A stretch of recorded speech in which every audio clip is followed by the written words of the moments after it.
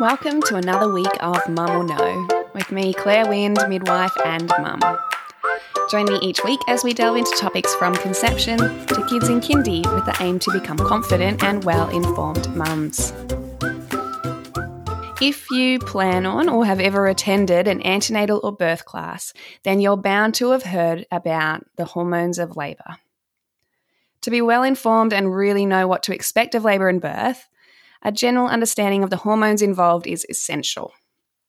It can feel a bit technical and sciencey, I get that. And if you're anything like me, I was stoked to get to year 11 and never have to think about science again. But by getting a little into knowing the ins and outs of some of our body's hormones, you can kind of properly prepare for labour, understanding what's going on in your body and using that information to help you work with your body towards a positive birth experience.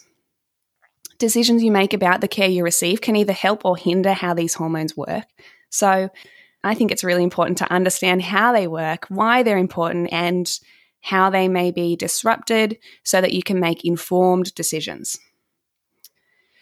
Both the mother and the baby's bodies make birth hormones, which, if left undisturbed, work together to ensure labour and birth progress smoothly. So these hormones have a number of roles: preparing your body to give birth, starting labour, preparing the baby for labour and life once it's born, preparing the mother's breast to feed a baby, and building a bond of love between mother and baby. So today we'll cover the four main hormones of labour, and they are oxytocin, endorphins, adrenaline, and prolactin. So let's start with oxytocin. I've touched on it in a number of episodes already, but oxytocin is known as the hormone of love. It's the hormone that is released with orgasm or with heated, romantic, beautiful kisses, or when you've had that warm rush of heat up your body after you've watched your kids do something beautiful and you just feel so in love with them. But it's also responsible for contractions in labour and the milk ejection letdown reflex when breastfeeding. As your pregnancy progresses, oxytocin receptors within the body increase, preparing your body for labour. Oxytocin is what causes the uterus contract, which then thins out and dilates the cervix, pushes the baby lower and lower out of the birth canal to be born. And levels of oxytocin increase gradually in the labour and peak just after the birth. As the baby's pushed onto the mother's cervix and pelvic floor, there are stretch receptors there that trigger a further increase in oxytocin levels in this kind of cyclical manner, which then increases and strengthens those contractions. And then with the highest level of oxytocin occurring at birth, often women feel a sense of alertness and elation as their baby's born. And you may have heard this referred to as a post-birth high. Oxytocin is also present in the baby at birth, which is really cool, and actually remains elevated for babies for the first 4 or 5 days, which can help with the bonding between mum and baby as they get to know each other. Oxytocin, as I mentioned, is also responsible for the letdown reflex while breastfeeding. So baby's born, hopefully is brought onto mum's bare chest at birth for skin-to-skin time and then to initiate a first breastfeed. And then on top of contracting the uterus to expel the baby, oxytocin also continues to work on the uterus once the baby's out in order to deliver the placenta. So with high oxytocin levels, strong contractions lead to separation of the placenta from the internal wall of the uterus and then assists in kind of clamping the uterus together to stop bleeding, like putting pressure on an open wound. If oxytocin's low during labour, contractions may actually slow or even stop, which means that labour can take longer, obviously, and often leads to healthcare providers recommending interventions. Reasons why oxytocin levels may be hindered include things like an epidural, because sensations of stretching as the baby is being born are actually altered, and therefore that regular increase in oxytocin is disrupted.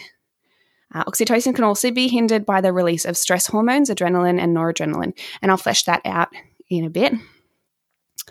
I guess if you can picture this idea that oxytocin levels are high with orgasm, Try and imagine a couple trying to make a baby in a hospital room with bright white lights on, people watching and telling them they've got a time limit.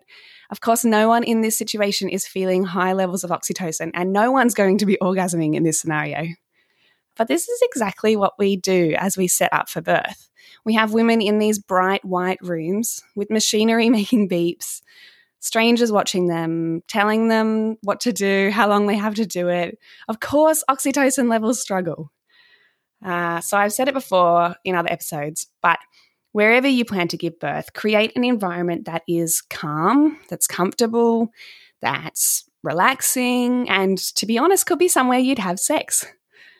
Because you want to encourage as much oxytocin release as possible to help this labour and birth progress as smoothly as possible. Some ways that you can help increase the production of oxytocin in your body during labour and birth include things like staying calm and comfortable and not feeling stressed, and that's in order to avoid the release of stress hormones. Creating an environment that promotes oxytocin, as I've just said, and having people in that environment that you trust and feel safe with. And there's heaps of research that goes into then continuity of care, so having a care provider that you actually know and trust. Staying upright in labour so that the pressure of the baby on the cervix and pelvic floor can increase the production of oxytocin, and then nipple stimulation in labour or skin-to-skin and breastfeeding once the baby's born if you're needing help with delivering the placenta, because sucking at the breast or stimulating the breast increases oxytocin levels. And another thing just to point out about oxytocin, I've mentioned before, but sometimes if your contractions have slowed or stopped, or if you've had an epidural, you'll probably be recommended an intravenous drip of syntocinon, which is an artificial oxytocin. And this can be offered also as a method of induction of labour. But synthetic oxytocin, it goes through the bloodstream, but it doesn't actually enter the brain, which means that it doesn't cause the usual post-birth high that an unmedicated birth sees. So just keep that in mind. All right, so the next hormone I thought I'd touch on is beta-endorphin, or endorphins, and they are the body's natural painkillers.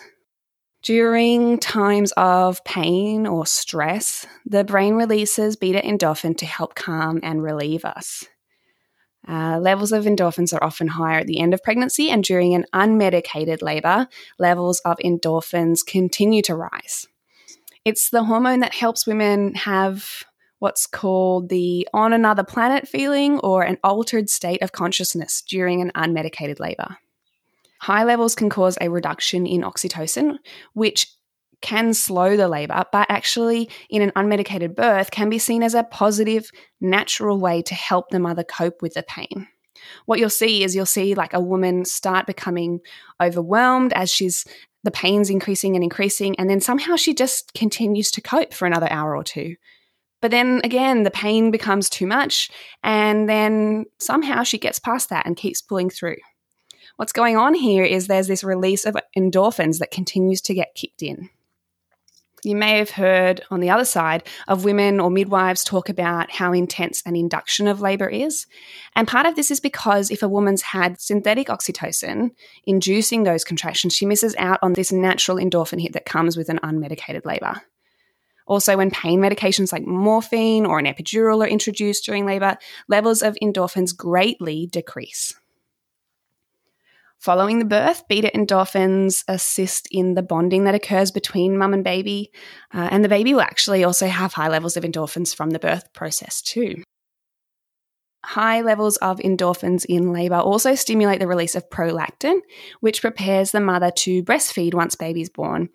And I'll touch on prolactin a bit more, but it's also passed to the baby in breast milk, which explains baby's milk-drunk natural high following a breastfeed. And it's also thought that a drop in endorphins in the days following birth can contribute to the symptoms of baby blues. All right, so my next hormones to touch on are adrenaline or epinephrine and noradrenaline or norepinephrine. So these are known as a category of catecholamines, and they are basically fight or flight hormones. So these survival hormones are activated by feelings of danger or fear, and they too can slow contractions or stop labour altogether. Like animals in the wild, our bodies are made to give birth when we feel safe. And if there's any concern for our safety, naturally our body will postpone labour so that we can seek safety. You can see this clearly where some women have experienced slowing of contractions or contractions that completely stop when they've moved from labouring at home to a hospital. And again, it's that analogy of being in a safe and comfortable environment. These fight or flight hormones can also be released in response to hunger. So make sure you do eat, especially in early labour, because you need energy for the long slog that labour can bring, often going on for hours and hours. Too much adrenaline can also put the baby in distress because blood flow to the uterus, the placenta, and therefore the baby is reduced. And that can lead care providers to start recommending interventions like a caesarean section. One positive effect that these fight or flight hormones have is during the second stage, where basically you get to 10 centimeters dilated, and then often a woman will find that her contractions may stop and she has this kind of rest period for a bit. And then there's a sudden peak in these fight or flight hormones, which combines with a peak in oxytocin levels, which quickly helps birth the baby by what's known as a fetal ejection reflex. In thinking about the example of the animal in the wild, at this stage, this fight or flight response is to speed up the birth so that the mother can quickly gather up her newborn and get to safety. To keep these fight or flight hormones at bay during that first stage of labour, there are a number of things that women can try. Things like staying calm and comfortable, as I've already said, creating an environment where you feel safe. Being informed means that you can be prepared for conversations that may arise, and it helps you feel like you've got some control over what's going on. Having a trusting relationship with your care provider who knows and supports your wishes. As I've said, a lot of research shows the benefits of continuity of midwifery care models in doing this. And then also avoiding disruption or intrusive procedures. Catecholamines can also drop quickly after the birth, which causes women to get shaky or feel cold. So being prepared with like a warm blanket to wrap around the woman will help ensure that oxytocin levels remain high, which is really essential in preventing excessive bleeding post-birth. All right, so the final hormone I'm going to touch on now is prolactin, and this is called or known as the mothering hormone and is best known basically for its role in breastfeeding. Prolactin levels in the blood increase through pregnancy, which stimulates the growth and development of breast tissue, preparing the breast for milk production. But during the pregnancy, there are high levels of estrogen and progesterone, which prevent secretion of the milk from the breasts. But after birth, there's a steep decline in these pregnancy hormones, estrogen and progesterone, which means that milk secretion is no longer blocked.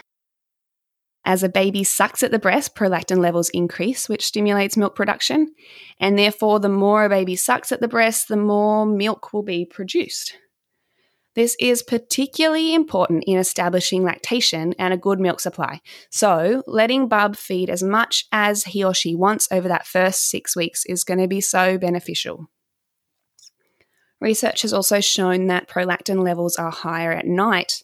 So those night breastfeeds that we dread so much, they're actually really important for keeping up your milk supply.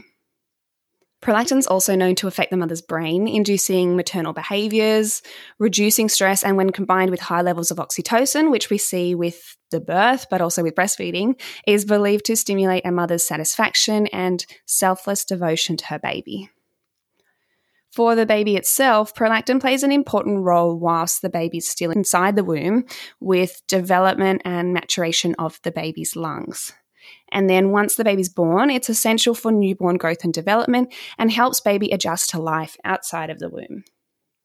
Ways to promote high levels of prolactin include staying calm and relaxed. I've said that with everything, I think. Keeping baby and mum together from birth and trying to initiate early breastfeeding, and then continuing to respond to your baby with breastfeeding on demand. Avoiding mixed feeding or supplementing, and avoiding the use of dummies if possible while establishing lactation. So that's generally the first 6 weeks, so that your breasts basically get as much stimulation as possible. And then avoiding contraceptives that have estrogen in them because that can decrease milk supply. And also smoking is known to decrease prolactin levels too. So they are the 4 main hormones of labour that you kind of hear about when you're going into those antenatal or birth classes or reading books about labour and birth. I think they're fascinating, but I also think they're so important to understand so that we as mothers can be trusting what our bodies are doing and how labour actually works. It also helps us to see how complex labour and birth is and how important these hormones are in achieving an optimal birth or postnatal experience. You'll have picked up from episode 12 where I discuss pain relief options for labour, and also through some of what I've touched on today, that these hormones can actually be disrupted by the introduction of medications or interventions. And I thought I'd just quickly flesh out some of the effects that intervention can have on inhibiting the way hormones of labour play out. So syntocinon, or synthetic oxytocin, basically during labour it doesn't cross the blood-brain barrier, which means that it doesn't reach the brain. And what that means is that it isn't working as the hormone of love. It continues to have that physical effect on the uterus, which is to make it contract, but it doesn't bring with it that euphoric, loved-up emotions that come with the natural oxytocin. And unfortunately, there's even a negative feedback to the brain from the body's oxytocin receptors, which signal to the brain to reduce its natural production of oxytocin. Synthetic oxytocin is also shown to prevent that much needed increase in endorphins that unmedicated labours and birth experience, as I've mentioned earlier. Another intervention would be painkillers, opiate painkillers, I guess, like morphine and fentanyl and other drugs used in epidurals. They not only come with risks to both the mother and baby, which I've explained in episode 12, but the use of these drugs, like oxytocin, inhibits the woman's own production of her natural painkiller endorphins. As I've mentioned, an epidural will inhibit the fetal ejection reflex, as those stretch receptors on the mother's pelvic floor are numbed, and the burst of adrenaline that's needed in the second stage doesn't happen. This means that the effort of pushing out the baby may actually be greater, which can probably explain why women who have an epidural statistically have an increased length of second stage and are more likely to need assistance with birthing the baby via instrumental delivery. Another intervention, of course, is caesarean section, and it depends, I guess, on whether it's an elective caesarean with no labour or an emergency caesarean following a labour. If no labour has occurred, research shows significantly lower levels of all 4 of these hormones in mothers, which can make you question, I guess, what effect this would have on the relationship between the mother and the baby and that initial postnatal period with breastfeeding and bonding. And then for babies as well, if they've missed out on the process of labour, they've actually missed out on the catecholamine surge, which then puts them at a greater risk for having respiratory kind of issues and also low blood sugar levels. So depending on the type of caesarean section and even the hospital that it happens in, sometimes babies and mums will be separated at birth, and the initial skin-to-skin and breastfeeding can often be set back a few hours. So as I've touched on, that can really affect the production of prolactin and oxytocin, which are both essential in the mother-baby bonding and breastfeeding. Obviously, caesarean sections are often needed to save lives, so we can't get too upset by some of the potential disruptions that happen if a caesarean section is needed. But I think being aware and choosing pathways or models of care that support an undisturbed birth as much as possible can be really beneficial. Not everyone can have or even wants to have an unmedicated or undisturbed birth, but if it's something that you are hoping to achieve, I thought I'd quickly share some tips to point you in the right direction. So, models of care. Choose one that encourages and supports an undisturbed birth. So a model of care or a healthcare professional that believes women can give birth, that trusts women's bodies, and that supports your wishes.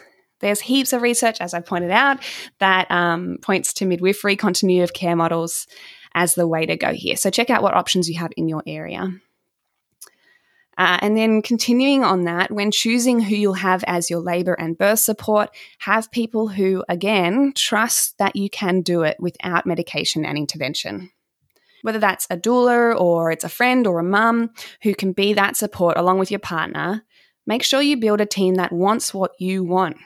It's no good having your anxious mum there questioning your ability or suggesting pain relief when they see you wince at every contraction, if that's not actually what you want. I've said it before and I'll keep saying it. Create a birth and labour environment that feels safe, warm, comfortable, where you feel unobserved and free to do whatever your instincts tell you to do. And if you can avoid it, don't use any pain relief measures that will interfere or inhibit the natural release and working together of these incredible hormones.